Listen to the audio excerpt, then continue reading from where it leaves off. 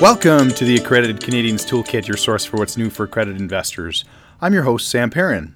Last episode, I explained how the United States became the dominant superpower after World War II thanks to their unfair advantage, which is having double the navigable waterways as the rest of the world combined. Over the next few episodes, I will continue to share how the history of the U.S. has impacted Canadian investors and how we can draw on lessons from history to chart a course for the future. When the wars were over, the U.S. started the United Nations and associated entities like the IMF and the World Bank. That's why the UN is headquartered in New York City. The U.S. bribed everyone to be on their side against the communist Soviet Union by promising to secure the world waterways and allowing all countries to sell goods to anyone else. Everyone's been getting rich since 1945 by trading with each other in relative peace that was provided by the American lethal Overwatch. The U.S. has been importing goods from the rest of the world and paying for those goods with U.S. dollars, which was at the time backed by gold. An event in 1971 called the Nixon Shock rocked the world. The U.S. went off the gold standard and could effectively print dollars at will. The U.S. dollar became a true fiat currency. The U.S. also coerced OPEC to accept only U.S. dollars as payment for oil, and I've linked an excellent article about this period in the show notes of this episode if you're interested in the details of this history. Most countries are a net exporter of goods, but the U.S. is a net importer of goods.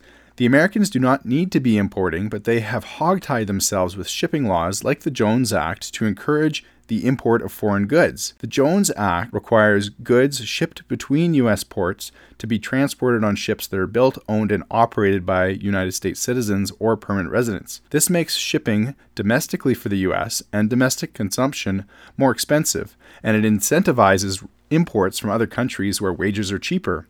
At the stroke of a pen, the U.S. could make domestic trade a lot cheaper and curtail imports, but they don't.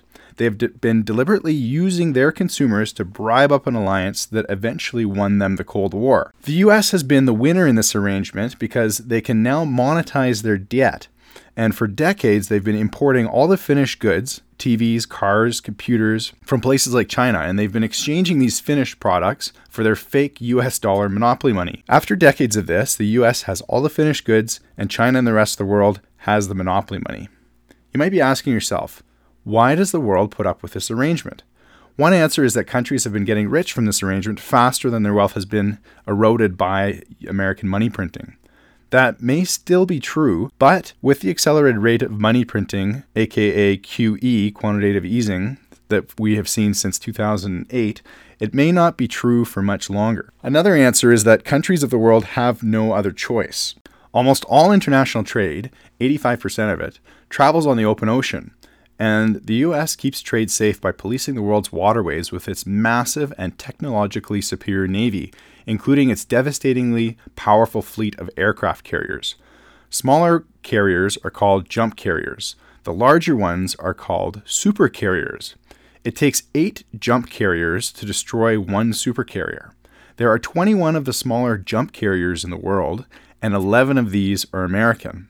There are 12 larger supercarriers, and all of them are American.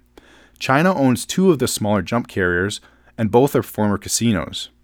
The point is that Americans own 96% of long-range global firepower, and at the current rate of global Navy build-out, the combined nations of the rest of the world will not have a Navy equal to the Americans' Navy strength until about 200 years from now. They also own the largest air force in the world. In fact, the first, second, and third largest air forces in the world are, number 1, the U.S. Air Force, number 2, the U.S. Navy, and number 3, the U.S. Army. So who has the largest military is an important thing to remember. Through the course of human history, violence is the true gold standard. Thus, whomever is capable of the most violence holds all the power. If your rich, crazy neighbor who has 96% more guns than you is very friendly and is keeping you safe from bandits and is eagerly buying everything you make with handwritten IOUs, you'll probably stack those IOUs high, feeling really good about yourself. After all, what other choice do you have?